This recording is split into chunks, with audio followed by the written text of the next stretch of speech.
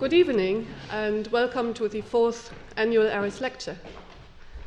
The ARIS Lectures were established in 2015 to honor and celebrate the contributions made by Michael and Anthony ARIS in the field of Tibetan and Himalayan studies. Michael, as many of you know, was one of the pioneers of Tibetan studies at Oxford and the first person to teach Tibetan language here. His twin brother Anthony is well known through his publishing house Serindia, which has produced some of the most exquisite volumes on Tibetan culture and art.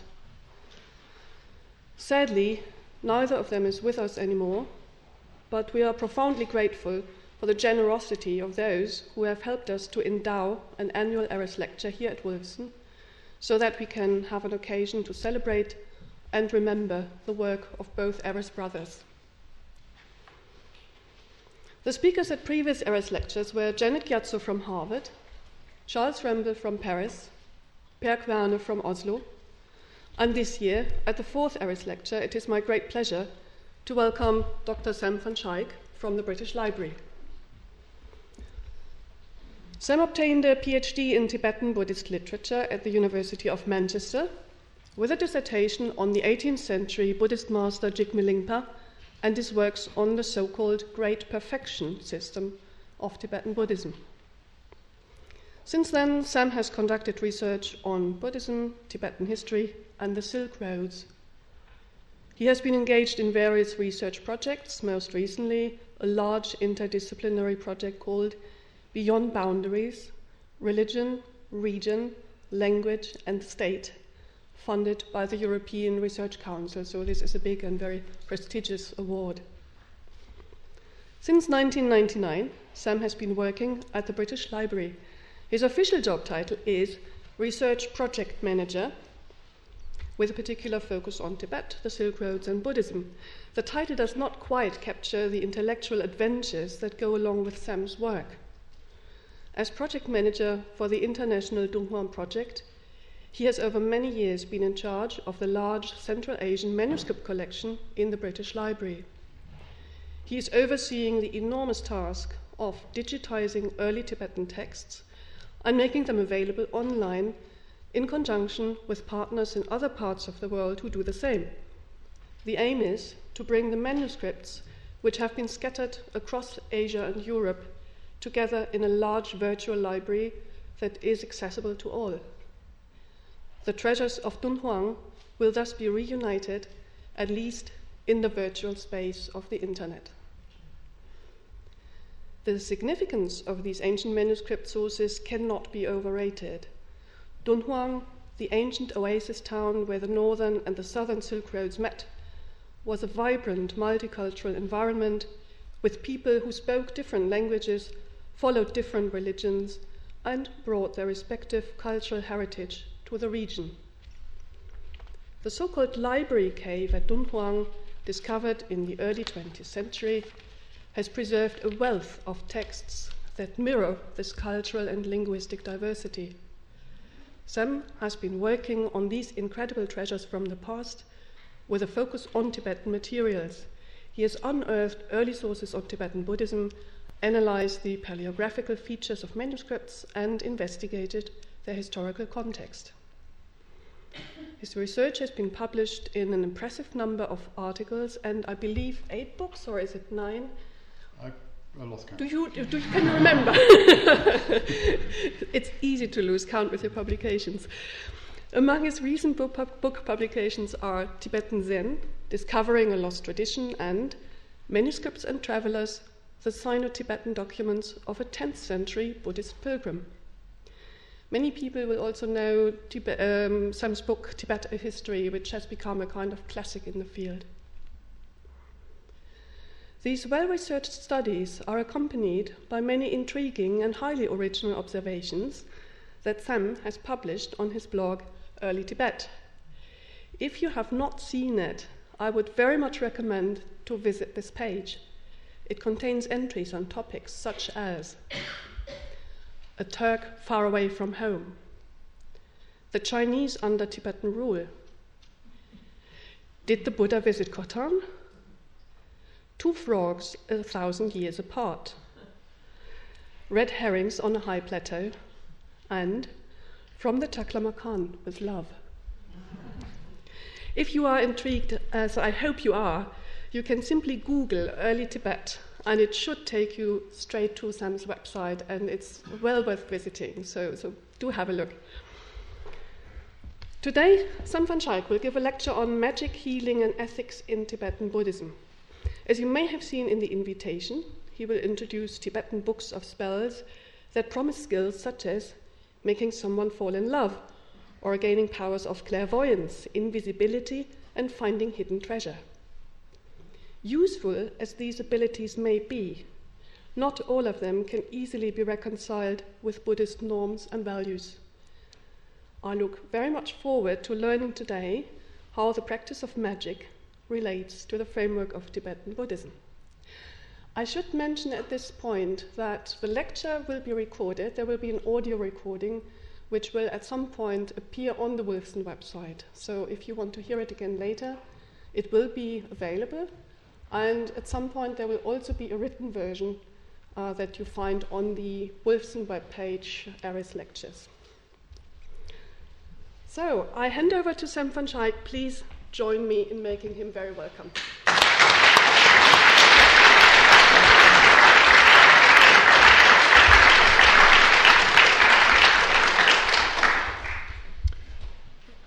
Thank you, Ulrika, for your very, very kind words. So kind, I feel like anything I do now will be a bit of a letdown, but hopefully not.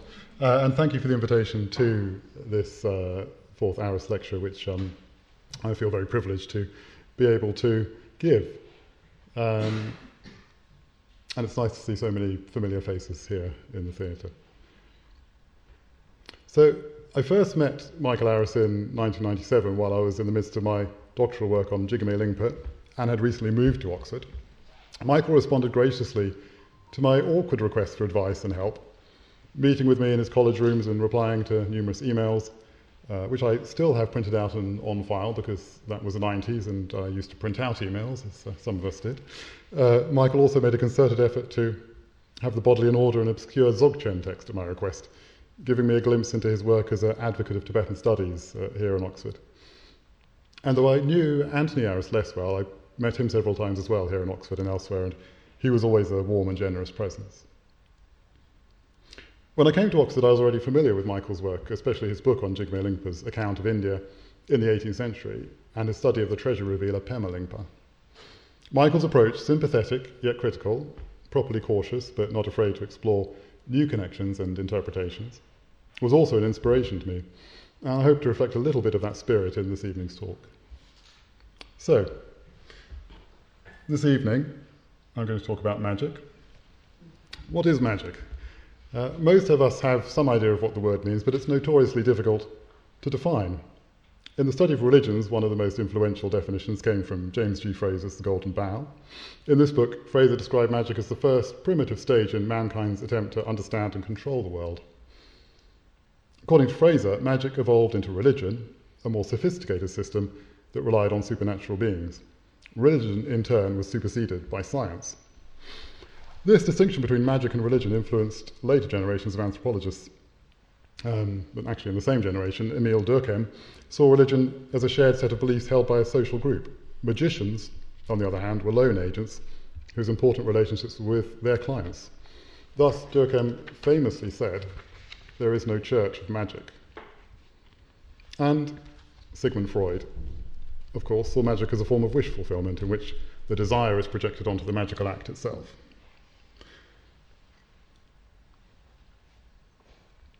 More recently, there's been a reaction against this discussion of magic, with a tendency among anthropologists and historians of religion to recommend abandoning the word magic altogether. There's some merit in this argument. Our word magic comes from a very particular place, and our distinction between religion and magic goes back to early Christianity, when criticising magic was part and parcel of the way early Christians defined themselves and disparaged their rivals. Any spell or amulet that was thought to embody a power other than that of God and his prophet was a threat to be characterised as the work of evil demons. The miracles of Jesus and the apostles had to be strongly differentiated from magic. So, if the word magic comes with all this baggage, why use it? The fact is that magic continues to live as an important concept in specialist circles of esoteric practitioners and more widely in fiction and games. People do tend to know what it means. The concept of magic is still widely used by scholars as well, despite its rise and fall from grace in the 20th century. The study of ancient Babylonian magic, Jewish magic, Hellenistic magic, and European magical practices of the Middle Ages are still very much alive and well today. And I was able to stop in at the Ashmoleans exhibition on magic, ritual, and witchcraft earlier today and enjoyed that very much. They've also, these studies on other magic traditions have also much to teach us about magic in the Buddhist world. So when I use the term Buddhist magic, I mean rituals entirely performed for this worldly ends, in which the ultimate aim of Buddhism, awakening, is only indirectly present in the practice, if at all. When Buddhas and Bodhisattvas appear in these practices, their role as saviour or exemplar of enlightenment is not forefronted, and their purpose is only to guarantee the effects of the magic spell. I do not mean to revive phrases and Durkheim's idea that magic stands in opposition to religion. I think it's better to see magic as having a specific role in the wider context of Buddhist practice. Now, to turn swiftly from theory to practice, let's take a look at an actual Tibetan book of spells. The book which we're going to look at may be the earliest surviving compendium of Buddhist magic, and was found among a cache of thousands of manuscripts that had been sealed in a cave shrine at the beginning of the 11th century. The shrine was part of a major Buddhist cave complex near the town of Dunhuang in western China. So Ulrika already mentioned this is a collection which I work on at the British Library. The sealed cave was discovered by a Chinese monk in 1900 and subsequently visited by explorers from several colonial powers who examined the manuscript cache and sent selections from it back to their own countries. One of the largest selections of the cave was gathered by the Hungarian-British explorer Aurel Stein and sent to London, where it now resides in the collections of the British Museum and British Library. The manuscripts include scrolls, loose-leaf books called poti, and stitched booklets, and they're written in a variety of languages, including Chinese, Tibetan, Sanskrit, and Khotanese. Most of them contain Buddhist texts, although there are also letters, contracts, shopping lists, and other everyday items. So there's a map that shows the position of Dunhuang.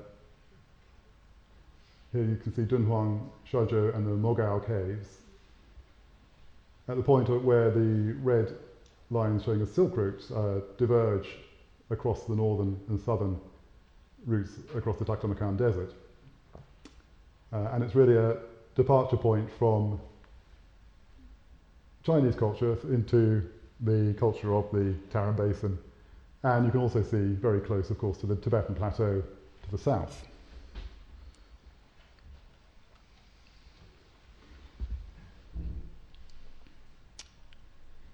And this is a picture from Aurel Stein himself, his plan of the walled-up cave where he found this cache of manuscripts.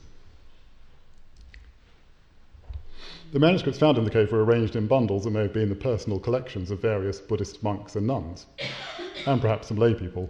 As to why the cave was sealed, several scholars have suggested the threat of imminent invasion by non-Buddhists, but this is perhaps an overly dramatic explanation. Since the cave was almost full when it was reopened, it may have been that it simply outlived its purpose. After it was sealed, the wall was painted over with a fresco, so the driving force behind sealing the manuscripts in the cave may have just been that a patron was paying for redecoration. So this is the context in which this early Buddhist book of spells came to light. It's one of several thousand Tibetan manuscripts from the cave, yet in some ways it's quite different from all the others. This manuscript, which has the British Library shelf mark IOL TibJ 401, IOL referring to the India Office Library, is a codex formed of bifolios stitched along the middle with thread. When opened, the bifolios are oblong, 8 by 19 centimetres. This format continues in later Tibetan manuscripts, and we have examples of it from as late as the 19th century. The book is covered in small Tibetan cursive writing, which is legible, though not very neat. Occasionally the writer has added a few notes to clarify obscure words or practices. The writing style helps us to date the manuscript a little more precisely, as it's not one of the styles used during the time that Dunhuang was occupied by the Tibetan Empire, between the late 8th and mid-9th centuries.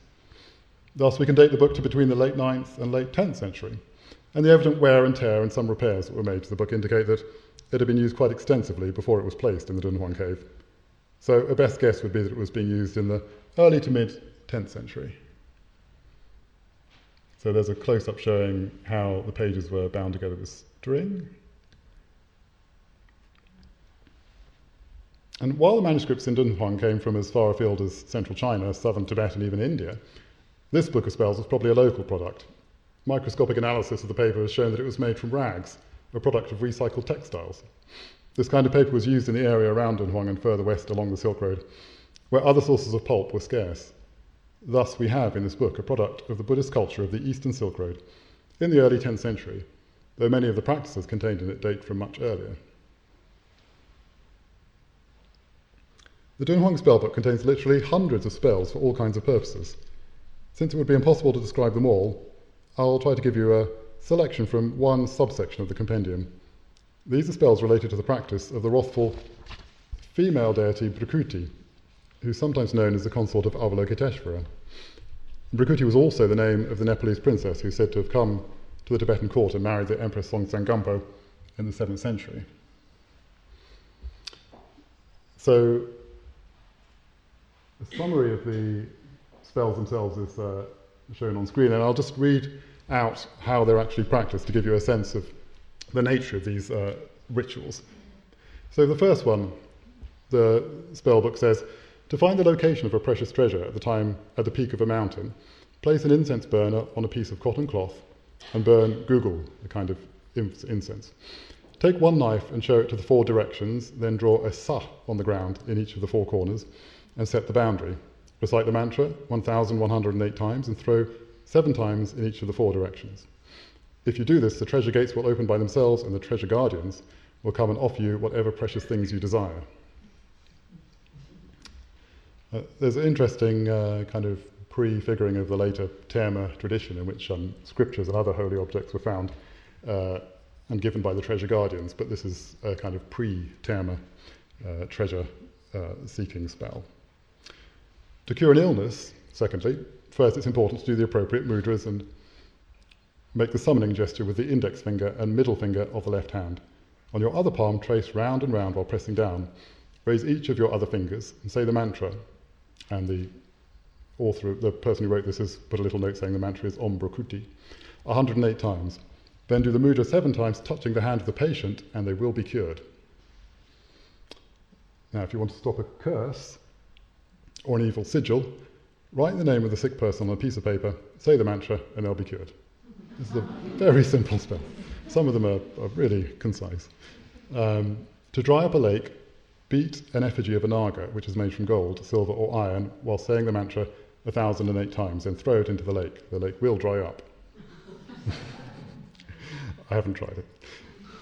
If you want to reverse a river, make it flow upstream, make an effigy of a duck, and throw it into the river, saying the mantra 108 times. The river will flow upstream. If you want it to flow downstream again, on a cairn made of clean stones, make an effigy of a raven. If you throw it into the river, it will flow downstream again. And this reminded me, I saw recently a statement from Apuleius, I think, saying that magic is the power to make rivers change their courses. So now, if a malevolent person appears and you want them to be struck by lightning or a meteor, make this mudra. Shall I tell you? Draw into your palm the middle finger, ring finger and little finger on your left hand and raise your forefinger. Cross your thumb and forefinger across the middle joint. Recite the mantra, then use the mudra to indicate where it will strike. Destruction will come quickly. And I'll say this, talk more about this kind of particularly, shall we say, particularly disturbing for in a Buddhist context kind of magical ritual in a moment. To complete this selection though, in order not to be bitten by a dog, say the mantra 7 times over, a little meat or drink, and offer it to the dog. The dog's anger will be pacified, and for the rest of the day it will not bite you. So one does find in some of these spells that it's simply a very practical advice with a mantra thrown in. Then to bring a shatru, now the Sanskrit word shatru is used here in the Tibetan, and the Tibetan a scribe has written a note saying it's a person who's unfriendly towards you. To bring a Shatru under your power, write the person's family name on a piece of paper and tread it under your feet. Recite the mantra 108 times while trampling on it till it can no longer be seen. After a day, the Shatru will not be able to have any malevolent thoughts and will act kindly towards you. To break up to Priya, again using the Sanskrit word for lovers, tread both people's family names under the feet of the Vidyadhara, or Vidyadhara, the spell caster. If they do not separate, say the mantra 200 times and visualize the two of them breaking up. If you do, after a day they will no longer be lovers and will break up. To reconcile two people who are unfriendly, do the same as in the previous ritual, visualizing the two people being reconciled.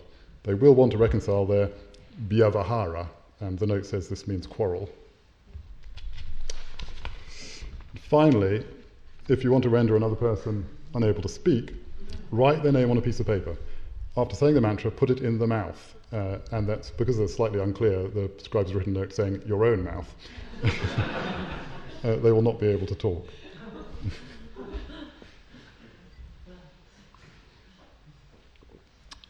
Now, there must have been a wide variety of books of spells like this produced in India, which have disappeared, along with most early palm leaf manuscripts. Among the manuscripts that have survived in Nepal, there are collections of spells on rainmaking and other themes, but these have hardly been investigated yet. In Tibet, the situation is better, with many more old manuscripts having survived, and the inscription of these into modern printed editions after the Tibetan diaspora at the end of the 1950s and beginning of the 60s. One of the earliest, most extensive and varied of these is a collection called the Bari Beobum, or the Grimoire of Bari. The odd term Beobum, literally calf's nipple, but it's not really what it means, refers to books that contain collections of medical and magical practices. The Bari Beobum is named after its author Bari Rinchen Druk from, as you see on the screen, 1040 to 1111, also known as Bari Lotsawa, a title given to translators. Bari Lotsawa was one of the most important Tibetan translators of sadhanas, Vajrayana Buddhist practice texts, and late in his life he also became the second head of the Sakya school for 8 years.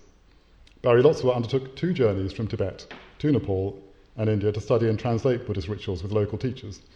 His best-known work is the Bari Gatsa, a collection of just under 100 tantric meditation texts, many of which focus on ordinary accomplishments including healing, wealth generation, and love magic.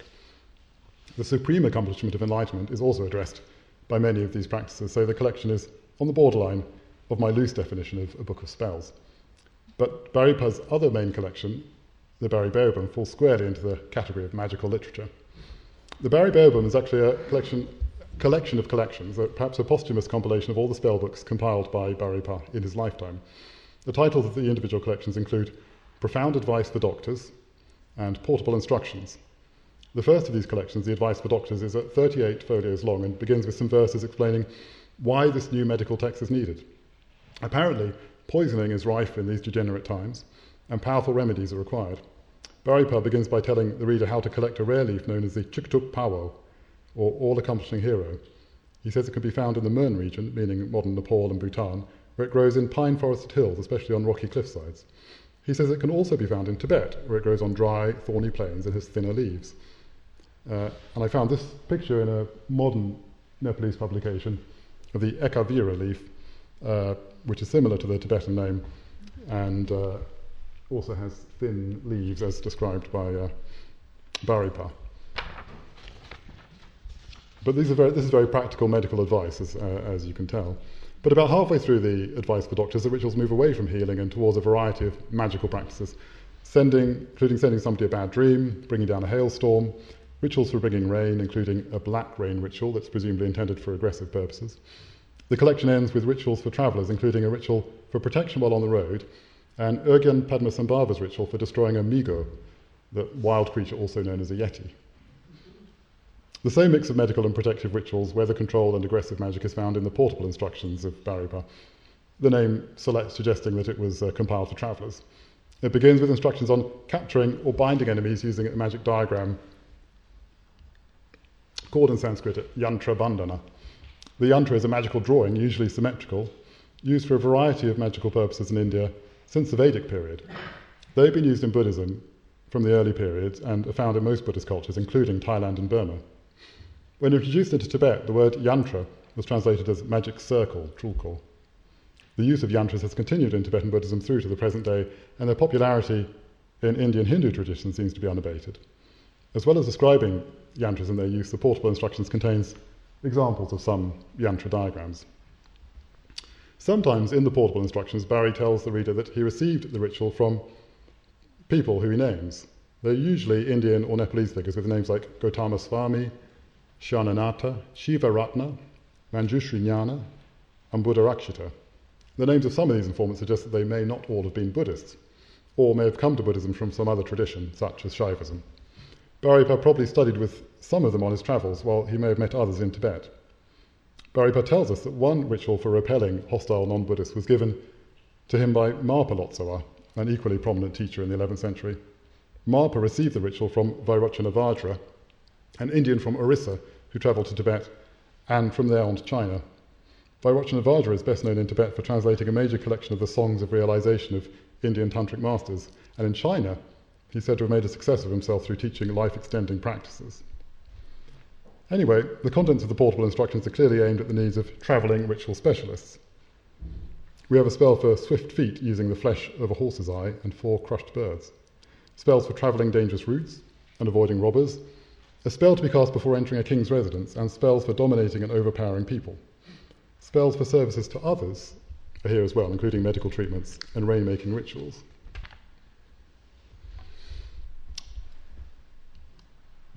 Oh yes, it's another picture of a yantra from a Nepalese manuscript. I'll come to that picture in a moment.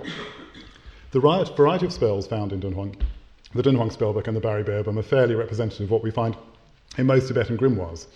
The Buddhist ethic of liberation for all is invoked at various points in these collections, and on the worldly level, the multiple medical and protective spells offer at least a temporary surcease of suffering. Yet there's no avoiding the fact that the spells for killing enemies are also found here, and there's no hint that these enemies are metaphorical or spiritual.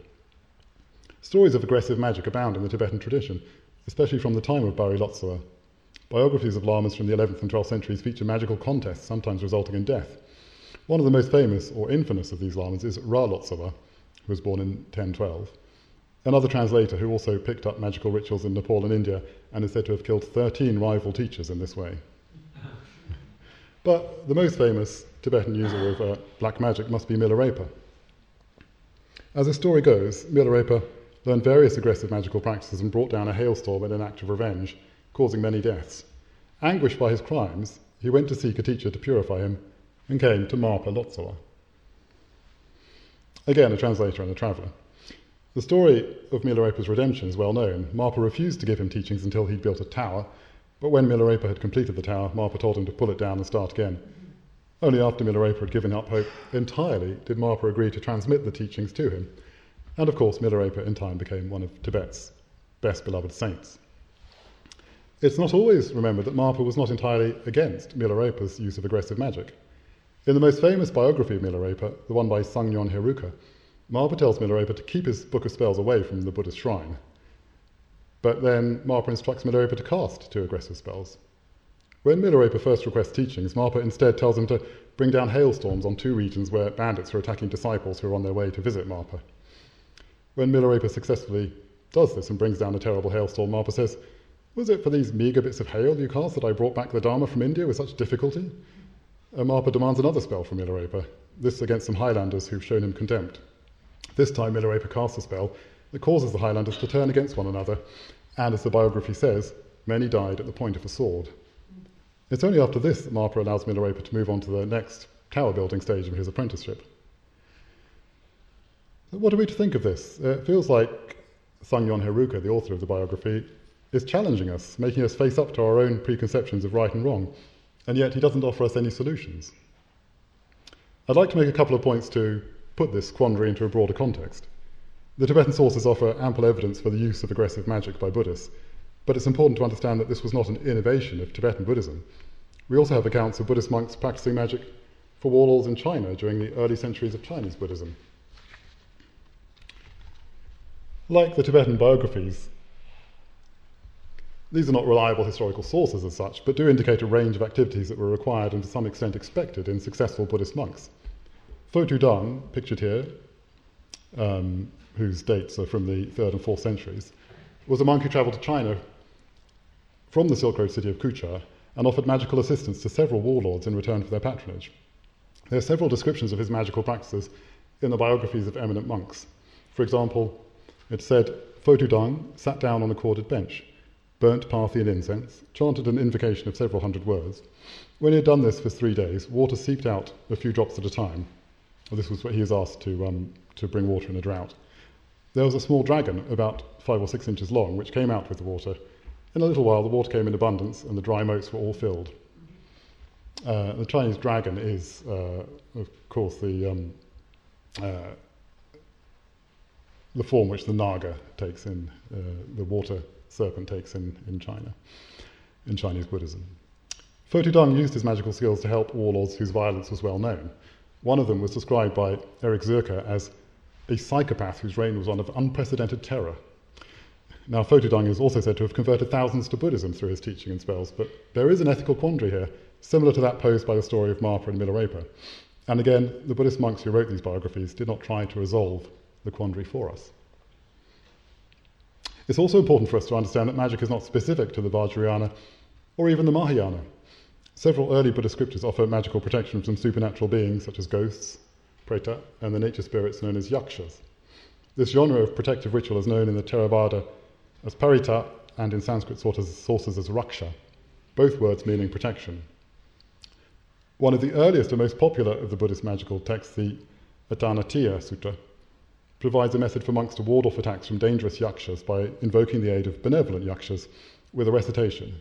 In this sutra, the protective recitation is provided by Vaishravana, a mythical king with an entourage of benevolent yakshas.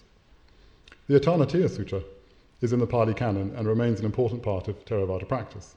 Sanskrit manuscripts from Central Asia show that it was practiced in other early Buddhist sects too, and suggest that chanting these texts for magical protection predated the early schisms which gave rise to different sects. Some magical texts translated into Pali were not included in the canon, but this does not mean that they were not popular. For example, the Ushnisha Vijaya Dharani, a text for magical protection, which is very well known in Buddhist Mahayana cultures, also has a version widely circulated in Theravada cultures in Pali. As far back as we can go in the Buddhist manuscript record, we find magical literature. A magical text has even been identified among the birchbark scrolls from ancient Gandhara, the earliest surviving Buddhist manuscripts. In this text, the king of the Nagas provides the Buddhists with a mantra that will protect them from threats, including snakes, wild animals, and yakshas. The line between protection and aggression is not always clear either. Consider, for example, the Mahapratisara Vidyarajni, another of these early texts, in which the monk is instructed to summon a variety of gods and spirits and chant, "Kill, kill all enemies. Burn, burn all the wicked among the pretas, pishachas, dakinis, humans and non-humans. Roast, roast the heart, crush the life of all wicked grahas." The violence of the language is clear, and so is the presence of humans in the list of those to be roasted. Now, I need hardly say it, but the prime ethical injunction of Buddhism is to refrain from killing sentient beings. The ethical question raised by the presence of violence within Buddhism has been addressed many times in the tradition itself.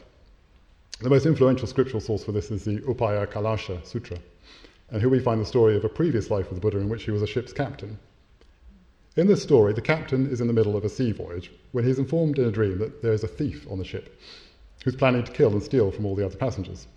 The captain considers how to resolve the problem, rejecting the option of telling the other passengers in case they decide to kill the thief and thus suffer the karmic consequences of killing themselves. On the other hand, not acting at all will result in the death of the thief's victims. So the captain decides to kill the thief himself and does so in the spirit of great compassion. And great compassion, incidentally, is also the captain's name. This story bears some resemblance to the so-called thought experiments of modern Western philosophy. Yet it's different from these in that it does not suggest that the reader or listener identify with the ship's captain. The captain himself is placed in a position of omniscience, knowing the karmic situation of everyone on the ship and the effect that their actions will have on their futures. This is exactly the kind of omniscience that on a larger scale is attributed to a Buddha. This is the wisdom that's said to be allied with compassion in Buddhas and Bodhisattvas, with clear-sightedness of wisdom and selflessness of compassion as working as one in their enlightened activities. Thus, the story of the ship's captain establishes a consequentialist approach to ethics, undermining any belief in the essential truth of the ethical precepts of Buddhism. But at the same time, it reserves the breaking of these precepts for those with full knowledge of all consequences, that is, really only for Buddhas and Bodhisattvas. So unless we assume that all Buddhist users of aggressive magic were enlightened, the presence of violent magic in Buddhist scriptures and biographies is still an unresolved tension. One way for us to think about it is to move out of the realm of doctrine and theory and into history. We know that Buddhist monks were often operating in difficult environments where their position was insecure. While the ideal of monastic seclusion placed them outside the threats and needs of lay life, their reliance on lay sponsorship placed them directly in the sights of lay people looking for solutions to their everyday problems. A wide variety of spells allowed monks to negotiate those needs. Furthermore, in situations where a simple journey could easily result in being robbed and killed, the prohibition on carrying weapons left monks exposed. We can see early magical scriptures like the Mahapratisara Vidyarajni playing a psychological role, giving a sense of being protected to those who place themselves in a position of near defencelessness. Even if survival meant using a ritual that threatened destruction on others, this again might be justified from a certain point of view. For us, one result of studying Buddhist magic, whether through texts or in contemporary practices, is to see that Buddhism exists in the world and that moral principles may be cherished and transgressed at the same time. This movement between moral principles, the transgression of these principles, and the confession and purification of that transgression is integral to Buddhist practice. From an early stage of monastic Buddhism, a communal confession ritual, the posada, was practiced every 2 weeks in all monasteries. This confession ritual remains at the centre of modern monastic Buddhism in Tibet, China, and wherever Buddhist monastic code is maintained. Confession rituals for lay people, including kings, are also found in places like the Suvarna Prabhata Sutra. And in Tantric Buddhism, the confession and purification ritual of meditating on the deity Vajrasattva is one of the key preliminaries to many tantric empowerment and meditation practices. There was a slide that relating to what I said earlier about magic practices being present in Burma and Thailand. And this relates to what I'm about to tell you. So I'd like to end this discussion with a story. The story is about Bari Lotsawa again, the compiler of the 11th century compendium of spells that I talked about earlier. The story is based on earlier lineage traditions, but told by Jamyang Chensi Wangpo in the 19th century. And it's about the transmission of the lion-faced dakini, Simamukha, and how Bari brought that tradition from India to Tibet. So I'll now read you the story, translated from the Tibetan. The great Lotsawa Baripa went to India in order to listen, study and practice and translate the sutras and tantras written in Indic languages. Afterward he travelled to Nepal, where he received teachings from, trained and conversed with Chiterwa, the Newar. During his stay in Nepal, Baripa engaged with the heretic teacher Bhavya Raja in dialogue and debate. Day after day, Bhavya Raja would defeat the Lotsawa and win the debate. Despondent, finally one evening the Lotsawa invoked his gurus and yidams, especially Achala, and prayed to them for help. The next morning the Lotsawa triumphed in the debate, with the heretic Bhavya experiencing a devastating loss. Bhavya became furious and warned Master Baripa, saying, "You've slipped into a bad habit. Now I will cast spells on you. You'll either be left defeated and humiliated in no more than 7 days, or you'll be forced by the power of my black magic to accept my teachings." Bari Lotsawa was utterly frightened and rushed back to the great scholar Chiterwa. In a trembling voice, Baripa recounted the debate with the heretic, saying, "As soon as I won, Bhavya became enraged and told me that he's going to cast evil spells which will destroy me within 7 days. And if this is not the case, then the spells will force me to accept his teaching. What should I do?" Chiterwa replied, "Oh, Lotsawa, do not be afraid. It seems you would rather kill yourself than accept this heretic's doctrine. Now, I will have to send you to India to train in averting the dark arts of life-taking evil spells with the great guru Vajrasana. Here, take from this box the powder of swift-footedness and rub it on your feet." So Baripa rubbed the powder on his feet and he travelled to the Nepalese lowlands that very same morning. And then after merely half a day's travel, Baripa arrived at the Vajra throne, that is, Bodh Gaya. Baripa then met with the great guru Vajrasana and presented his letter of introduction from the learned Chiterwa. He also offered 1 show of gold as a gift to Vajrasana and related the story of his debate with the heretic teacher in great detail. Vajrasana replied, "O Lotsawa, do not be afraid of the heretic teacher. I have a variety of pith instructions for protection and reversal. One in particular is exceptionally profound and acute. In order to retrieve it, first you must prepare an excellent torma of flesh and blood on the evening of the 10th day of the month. While offering it, one pointedly invoke and pray to the assembly of the three jewels and your gurus, yidams, and dakinis. Then at dawn you will receive a prophecy from the dakinis." So the Lotsawa prepared the Gana Chakra, using 4 sang of gold, and undertook the invocation. The gurus, yidams, and dakinis paid heed, and as a result granted him the following prophecy, proclaiming, "O Lotsawa, do not be afraid of the heretic. We will grant you protection."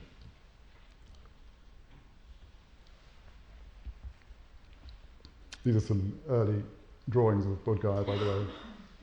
The one on the left there showing the tantric deities that were very well represented in the sculpture of Bodh Gaya. Many of them now disappeared or in the museum collections. The principal dakini of the assembly was the esteemed wisdom dakini Shimamukha, the lion-faced dakini, who counselled him, saying, "The supreme among all pith instructions lies hidden about 2 miles to the south of the Vajra throne.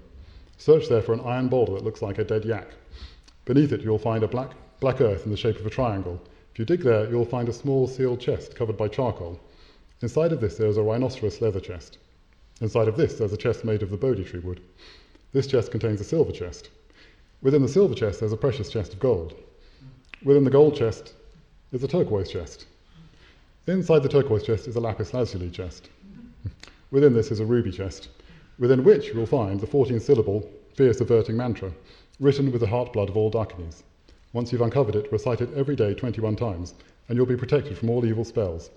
You will avert all that is harmful, pacify all adversities and obstacles, and all cities, and all that is favourable will come to you.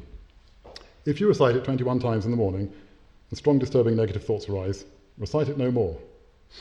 With those words, Shimamukha vanished without a trace, like a rainbow into thin air.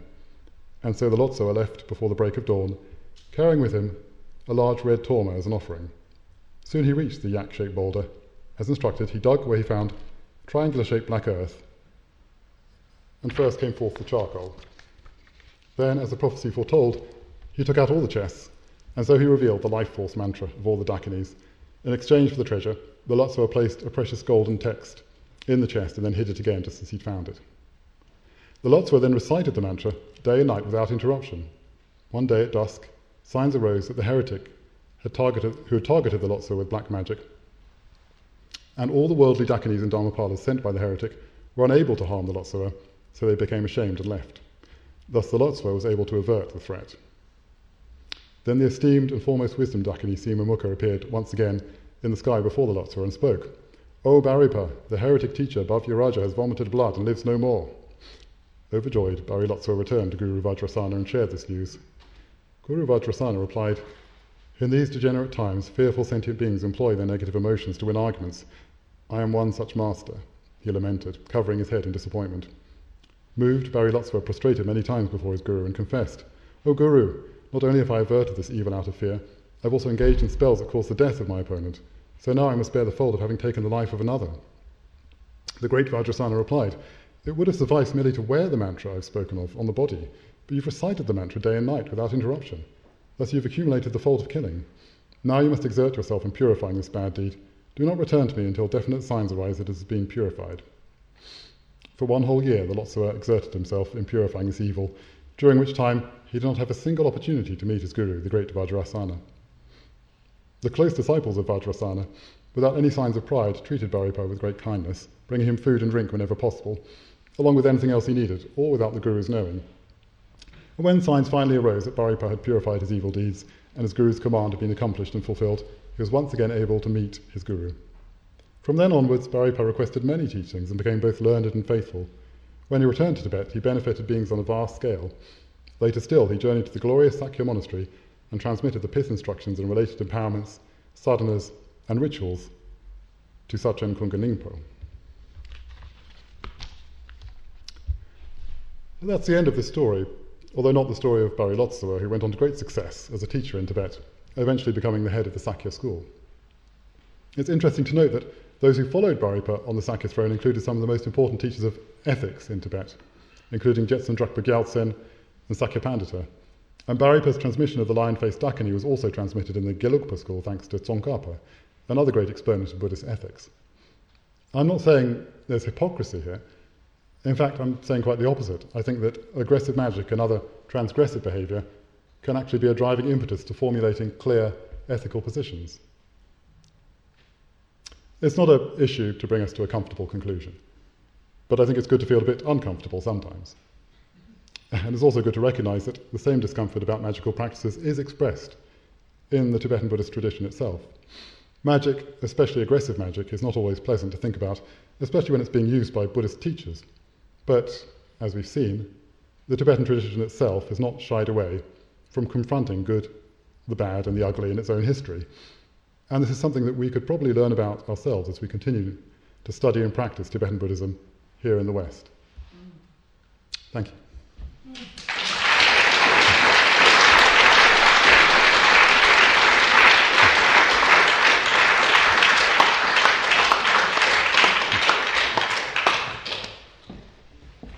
Thank you very much, Sam, for these fascinating insights into ancient Tibetan magic from Tibet to China to South Asia, and introducing us to the difficult ethical questions and leaving them open so that we can all ponder.